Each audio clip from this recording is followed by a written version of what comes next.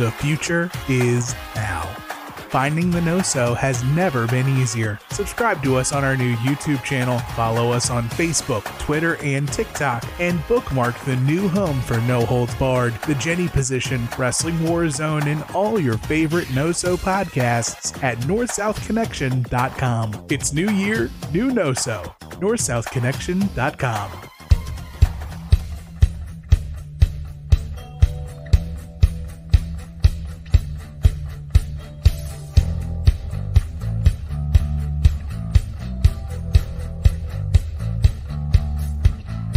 Once upon a time, two men decided if they were making the cut.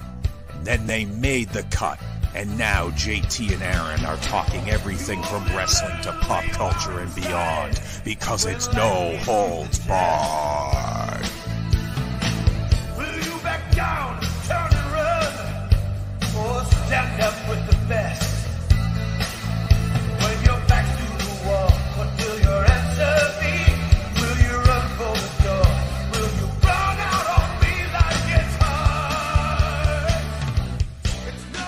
No Holds Barred.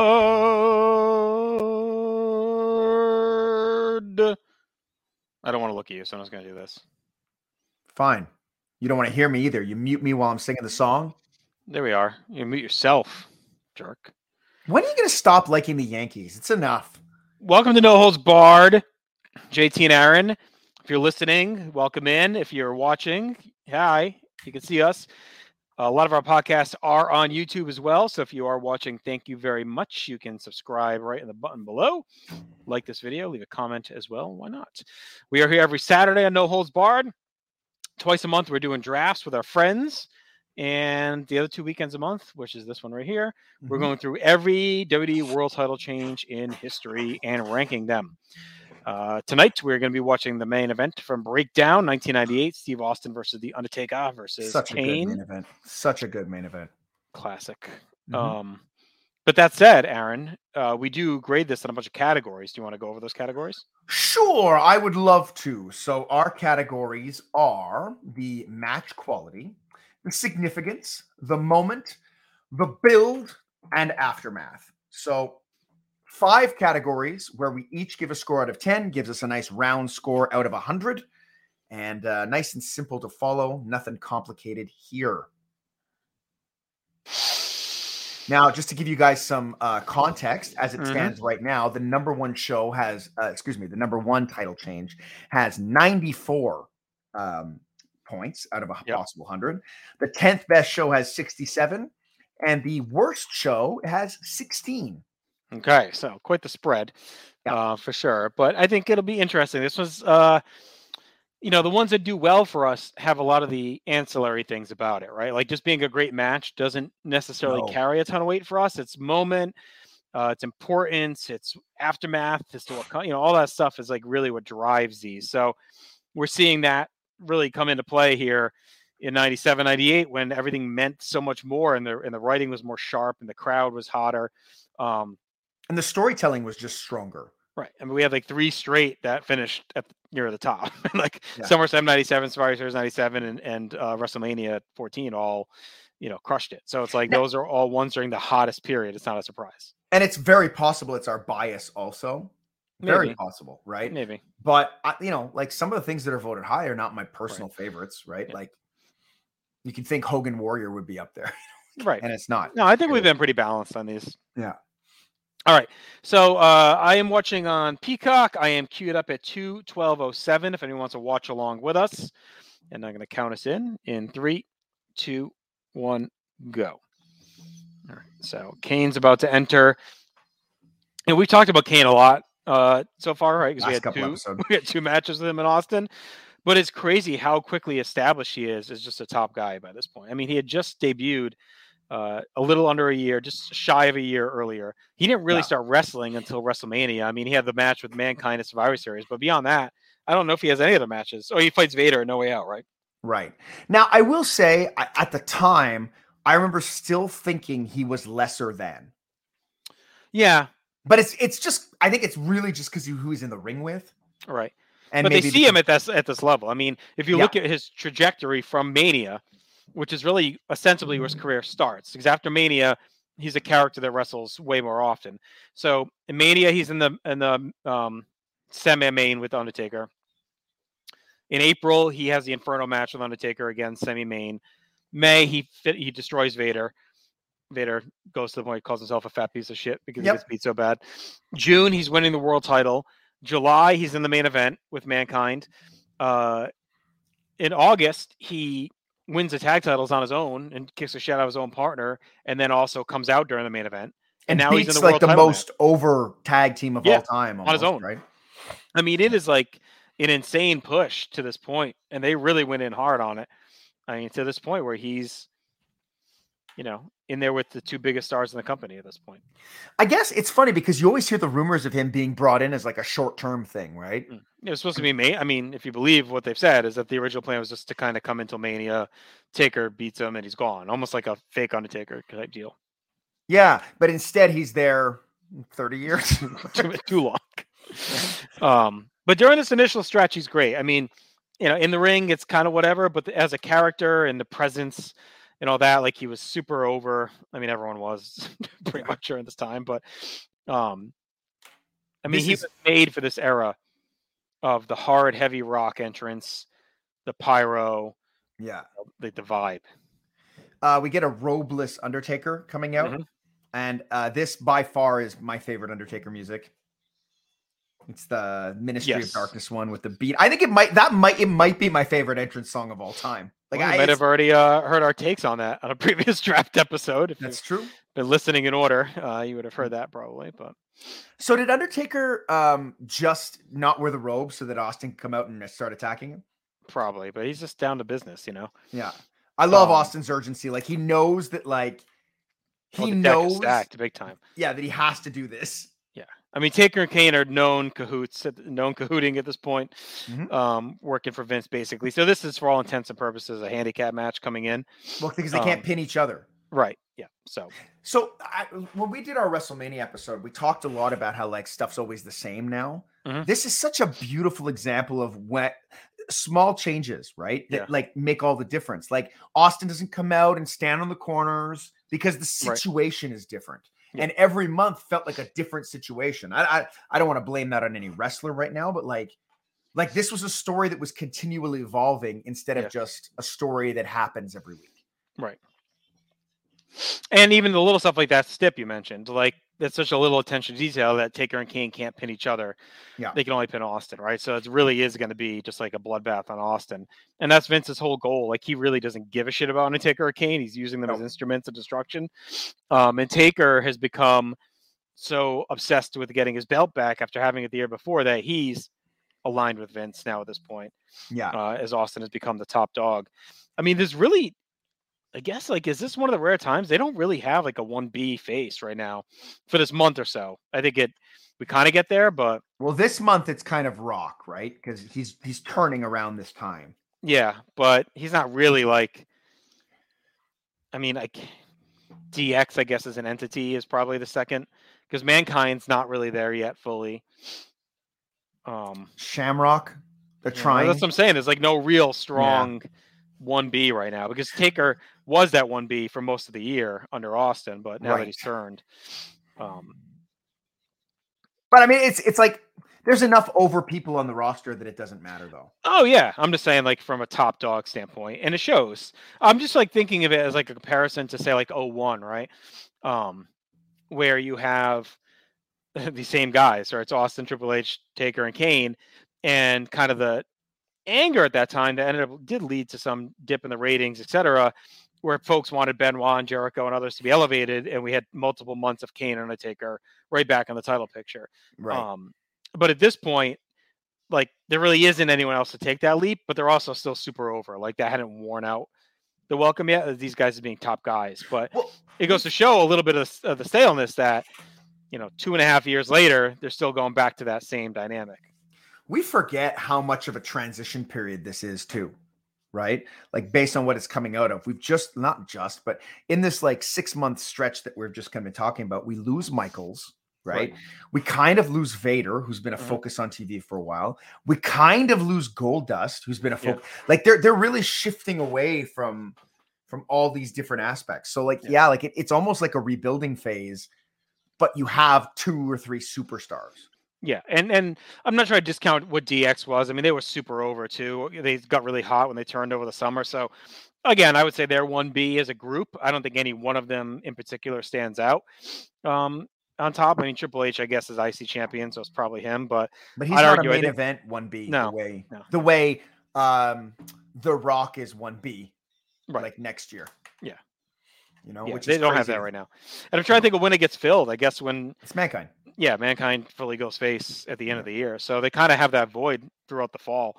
And the fall is a little dip. I mean, a little bit. I mean, everything's still pretty hot in the build up to 15, but I do think there is a dip there where it's probably the most defined main event versus upper to mid card tranche they have during this hot streak. I think once we get into 99, 2000, that is like tightened up where you have a bunch of guys that are in that group. And I think you had that in 97 into 98 as well, where you did have Shawn, you had Sid, you had Brett, you know, you had all these guys. I think this void with Shawn getting hurt and Taker turning kind of opens itself to where it's probably the one stretch they have during this whole thing where it's when we talked about Undertaker and Sid or Sid Michaels, we mentioned that like everything was so wide open, right? But none of those guys are there anymore. No, they're all gone. Brett's gone, Sid's gone, Shawn's gone. That's like your main event for the last year and a half. Yeah, you have Austin and Taker, you know, still standing, but and Vader's ostensibly gone. I mean, he was in the mix too, but it's really just Austin fighting for his life here. I mean, that's the crux of this. He's just going all out. I will say, despite the lack of mega stars like outside of Austin and I guess, you know, Taker on the hillside, the TV is in such a groove at this point. Yeah. That it didn't matter. So the fall is really carried by the weekly TV and the Austin McMahon storyline. It gives us the birth of the corporation. It's McMahon in the wheelchair. It's the Zamboni. It's the the Corvette. It's Yerpel. You know, it's like all Mr. Sacco. Well, like that's all this week after week after week after week is all that stuff. And we're going to talk about this in a bit, but that's all after this. Yeah. It's weird because you don't think of that as like a September to October, right? But that's when it all happens. Yeah. I would probably argue that might be the best stretch of Raw ever. The only thing I could think is probably close would be like the peak of the Hart Foundation. Yeah. Like maybe like King of the Ring or maybe Canadian Stampede to SummerSlam. I guess maybe that's like the stretch, probably the hottest stretch during that run. I guess the only thing you don't have there, I guess the Brawl for All is happening now, eh? Or that's happened already. Yeah, that happened over the summer. Yeah. But you do have some junk on here. Like I think you probably just haven't watched it close enough to like remember some of it, you know? I wouldn't argue that like the match quality is there, but every match has a story. Yeah. Right. And every story is connected to another story in some way. Yeah.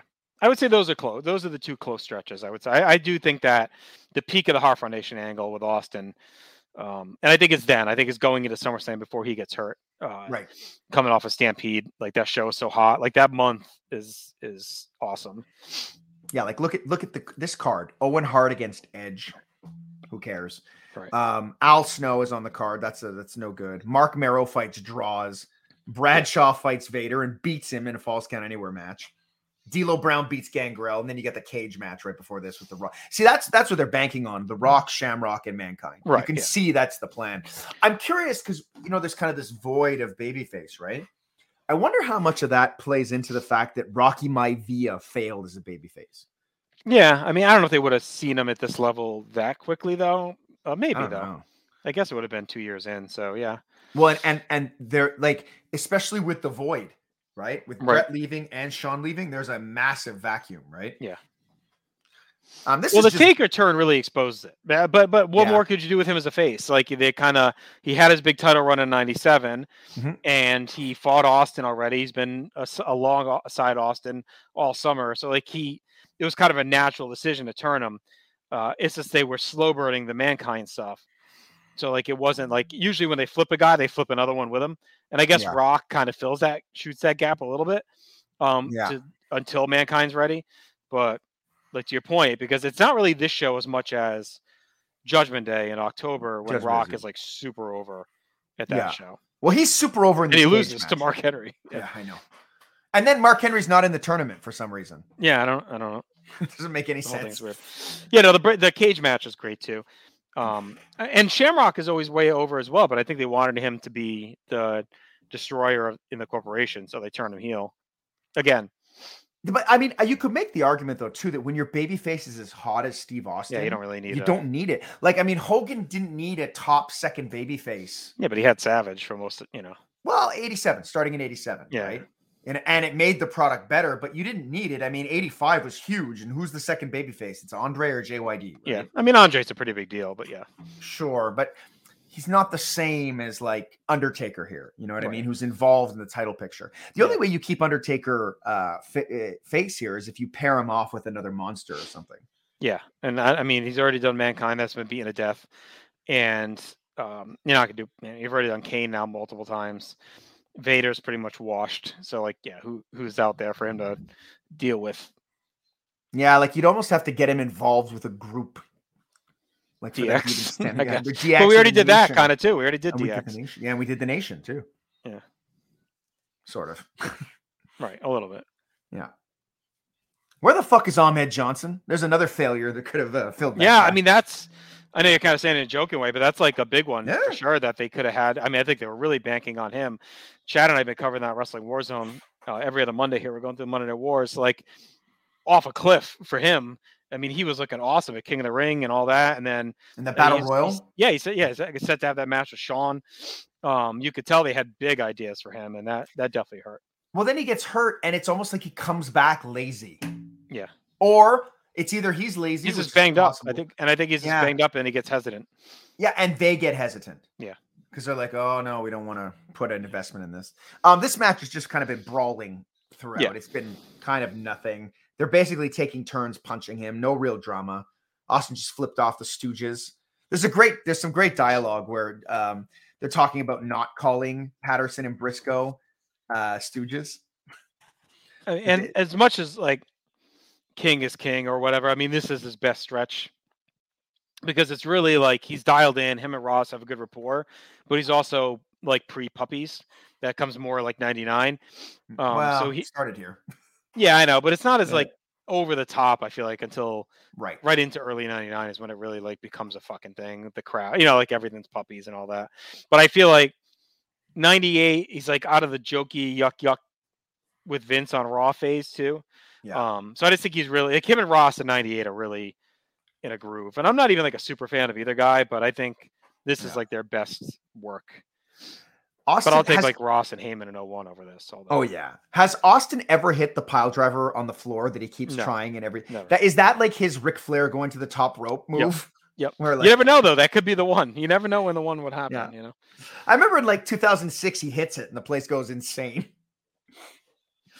Do you think as much as I like the storyline of Undertaker and Kane not being able to pin each other, do you feel it hurts the match because it just forces everybody to keep pairing off? Yeah. But again, that's why it's more like a handicap match than I guess if you look at it that way, it just kind of is what it is because they, are mainly working together. I don't know why they dipped Slaughter out of the Stooges event. Like, I kind of like the three Stooges, that fits. And Slaughter's like brings a little more recent activity to the table. Yeah. So if they needed a guy who could do a little bit more. I love that Austin just ran over and beat the shit out of Gerald Briscoe for no reason. Slaughter's kind of laughing. Yeah. Patterson's just standing there doing nothing. They're not helping him at all.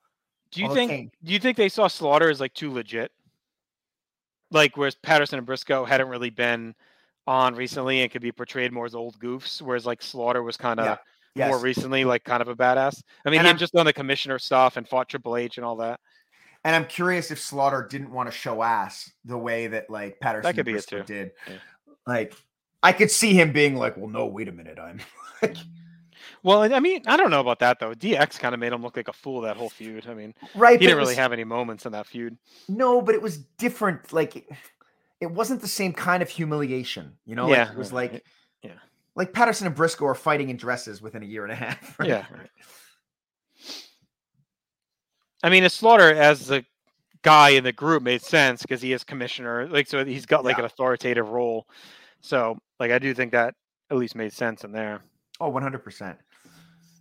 I do like too that like even though Austin's like his size, he's much smaller than Undertaker and Kane, but the way he works and wrestles puts him on par with them. Yeah, which is yeah, really yeah. neat. He doesn't feel like he's like an underdog.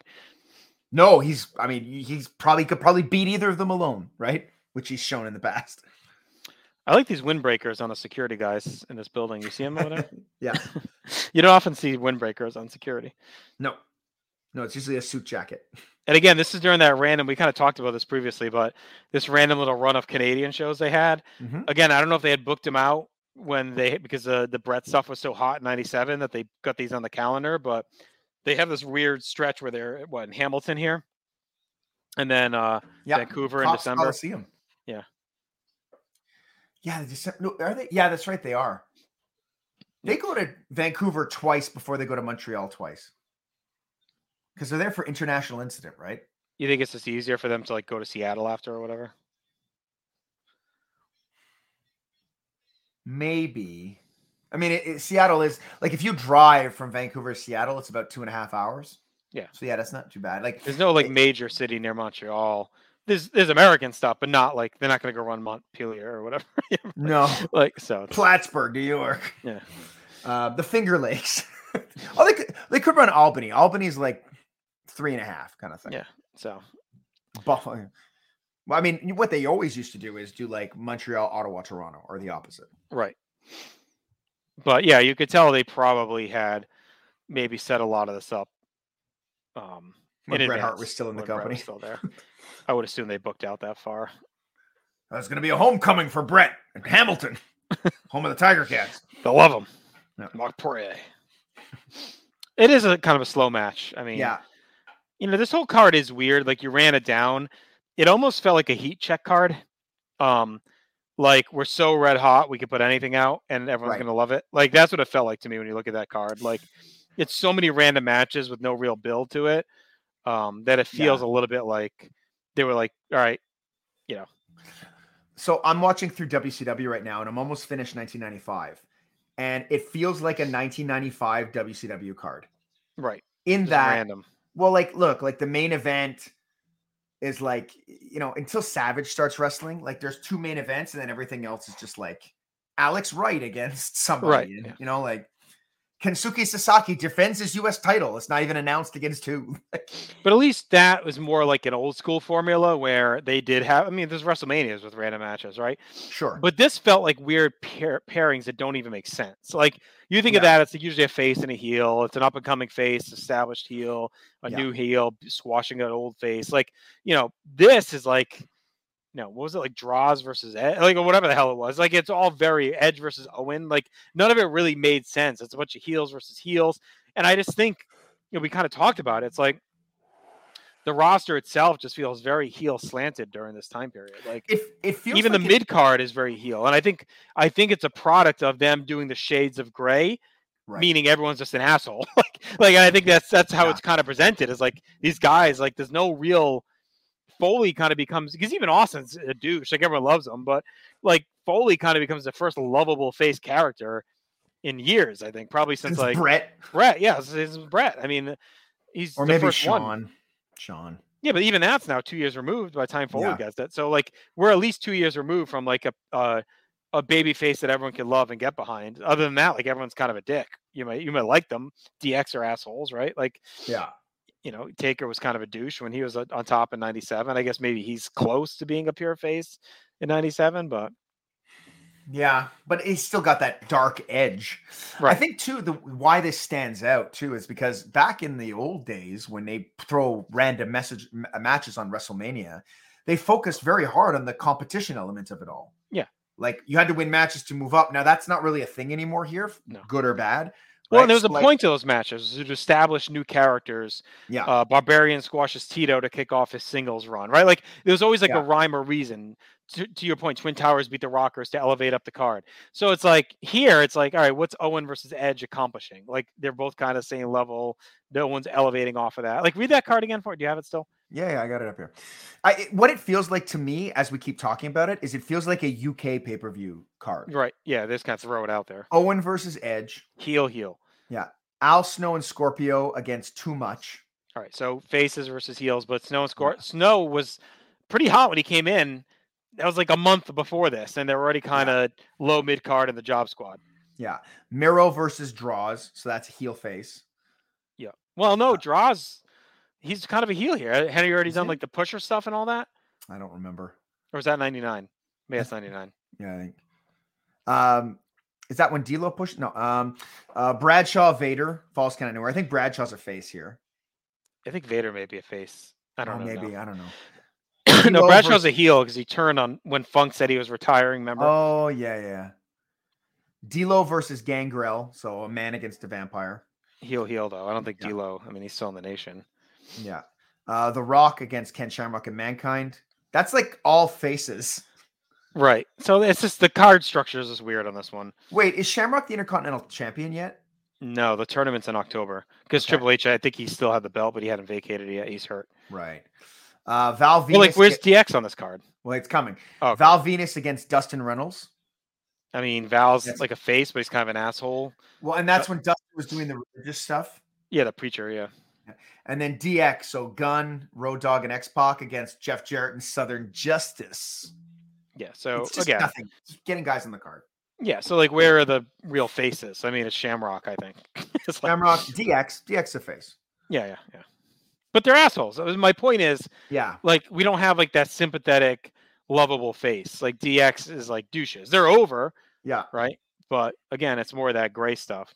And Austin becomes sympathetic, not out of anything he does, but because the odds are just so stacked against him that. Yeah. I do like how this is now degenerated to like both Undertaker and Kane trying to pin Austin. Right. And it does end up get aggravated. Yeah. It does end up playing into the finish that's coming up soon. Yeah, and Vince is angsty here because he doesn't care. He just wants one of them to win. He doesn't care who.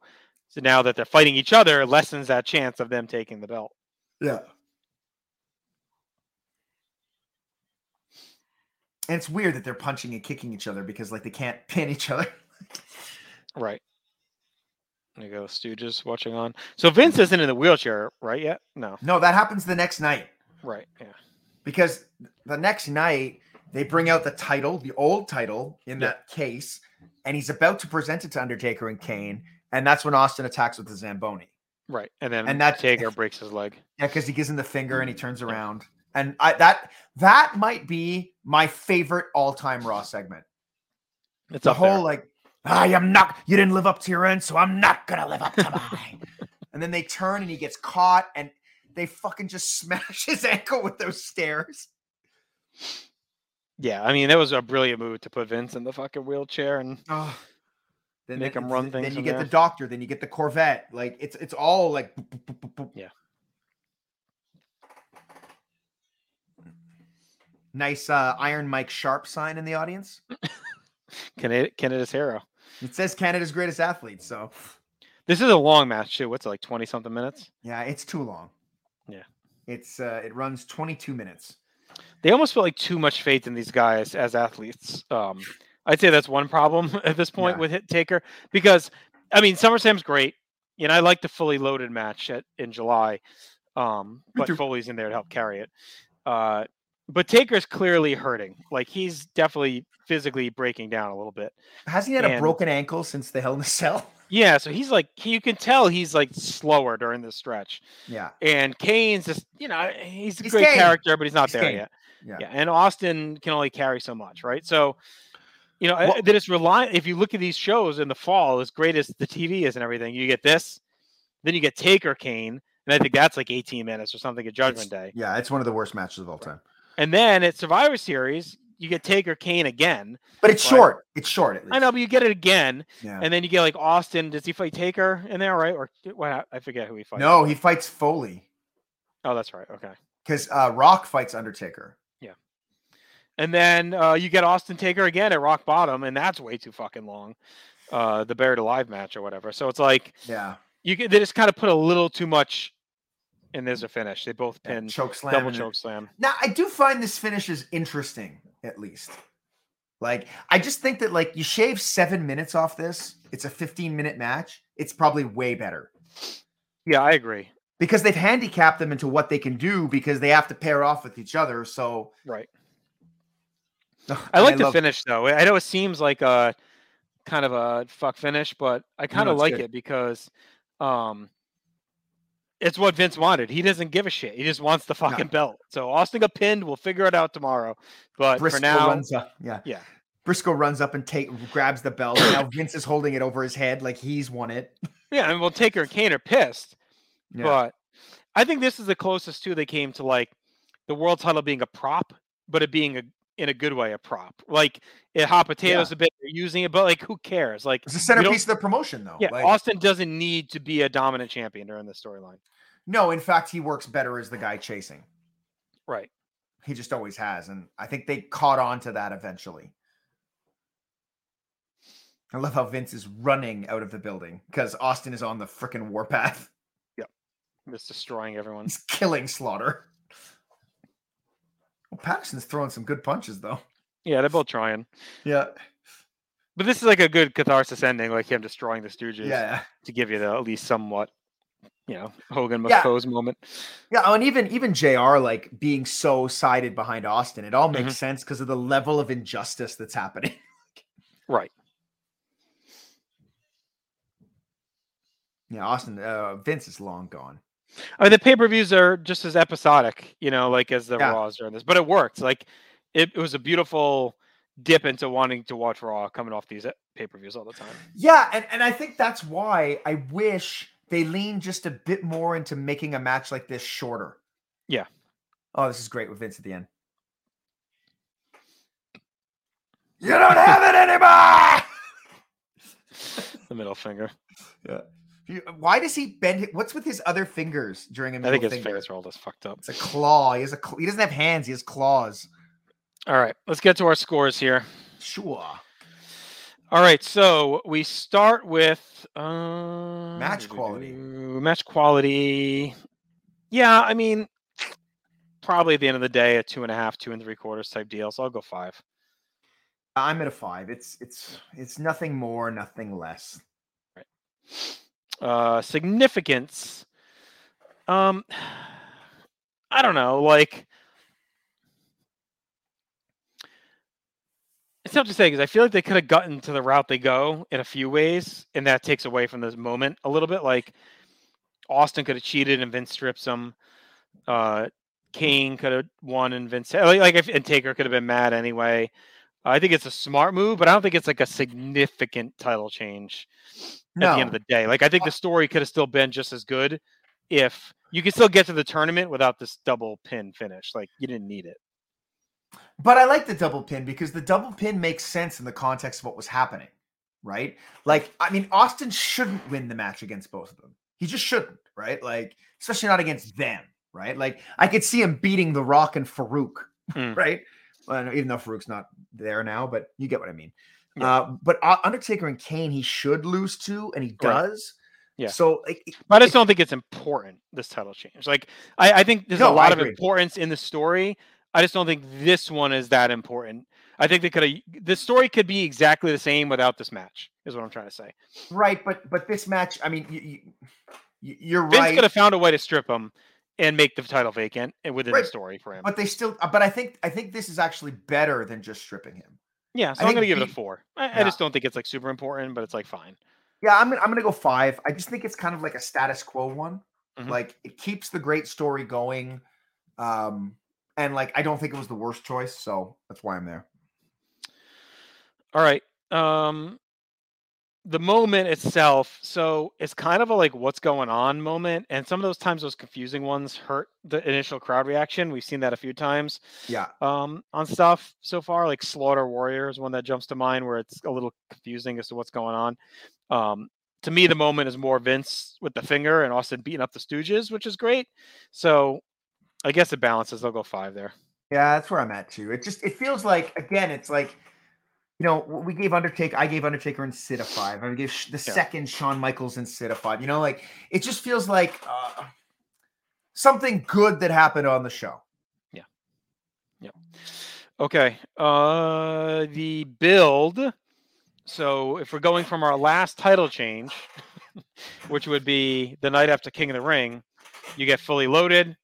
You get the Highway to Hell. You get Vince, Taker turning and joining Kane and Vince setting up this match here.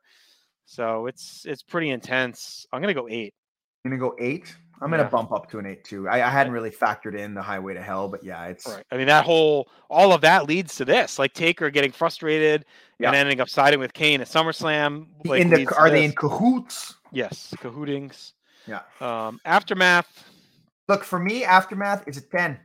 Yeah. Because it leads to 4 all-time Raw segments. And not just segments that were good. Because as a direct segments. Yeah. As a direct result of this, you get the Zamboni thing we talked about the next night where they break his leg. You get the hospital from the leg breaking with Yurple and Austin in the bedpan and everything like that. You get the cement in the fucking the Corvette, and you get what I think is one of the Vince in the wheelchair. Yeah, the barking dogs and the heel promo. Boss Man. Yeah, and you're also gonna you get Boss Man, and you're going to the tournament from here. I know you get deadly games out of this. No, you do, because we're not covering Judgment Day because the title doesn't change. That's it. So this this marches you into the Judgment Day. I mean the Deadly Games tournament. Yeah, which is an all-time pay-per-view. So I mean it's hard not to go 10. I'm with you on 10. And when I say all-time, I know I'm not convincing you here, but like when I say they have all-time Raw segments, like they're really among the very best. It's not like you could say like it's a good example. You could say Roman Reigns against Brock Lesnar with the Seth Rollins cash-in is one of the I don't think you can say that's one of the greatest title matches of all time. You know what I mean? Right. Like it's one of the greatest WrestleMania main events of all time. I think it's just below the pantheon of greatest title matches of all time. And that category is small. Mm-hmm. That's how I feel all these segments. They're all in that small category. Yeah. Yeah, I don't think anyone would debate that. I mean, any Raw best of list and all that shit always has a bunch of those on there. And then again, marching right into Deadly Games. It also leads to Shamrock's heel turn. And it leads to Mankind as well, like being Vince's stooge as well. You know, like that all comes from this too, with the daddy and all that stuff, or dad. So fucking weird. So, all right. So that gives us a total score of 65, which I would say outperforms what I expected it to be. I thought this was going to be one of those throwaway ones, kind of toward maybe the middle to bottom. Maybe kind of like a Taker sit at 13, you know, like kind of like in that range. Right. But no, as is, it's 11th on our list. Yeah. Just 2 behind the Ultimate Challenge. Yeah. 2 points, not 2 slots. Yeah. And like, you know, 1 slot ahead of Brett winning at WrestleMania 10. Yeah. Which, I mean, you wouldn't think, right? But yeah, no, I think that Aftermath is just so strong. And you know, it's just a testament to how incredible the writing was during this period. Agreed. That they can give us, like, when you think about it, like, because we talk about like the title kind of bouncing around and being a prop, but like when you think about, we had a title change, the Raw after King of the Ring, and now we have a title change in September. That's what, like 3 months, right? But in that 3 months, it still felt like there was something incredibly important happening every single week. You could argue Fully Loaded is the most throwaway main event of all time that felt like the biggest deal. Because I mean, it's really just trying to buy time to SummerSlam, but it feels like a massively important Taker and Austin teaming, Kane and Mankind teaming. Like it feels like, whoa, like this is a big deal. And they do those Hell in a Cells on Raw and all that shit. Yeah. I mean, I've said it a million times. Like I'm really antsy to get to like 98 Raw. I just haven't watched it all again in a long time. So I'm excited. So I'm hoping Chad and I, you know, 97, I'm excited too. I think we're hitting a really fun stretch now, finally on Wrestling Warzone. So, all right, you want to quickly read the top 10? Sure. Yeah. So Austin Undertaker finishes 11th. In 10th with 67 points is Hulk Hogan versus the Ultimate Warrior. Tied with that is Randy Savage versus Ted DiBiase from WrestleMania 4, and we tie break his importance. That's right. Number 8, Hogan, Randy Savage, WrestleMania 5, 69 points. And 7th is Randy Savage, Ric Flair from WrestleMania 8 with 72. 75 points. Hulk Hogan versus Andre the Giant from the main event in 1988. Yep. There we go. Pull it up on the screen. Number 4, Hulk Hogan versus the Iron Sheik from January 23rd, 84, Madison Square Garden.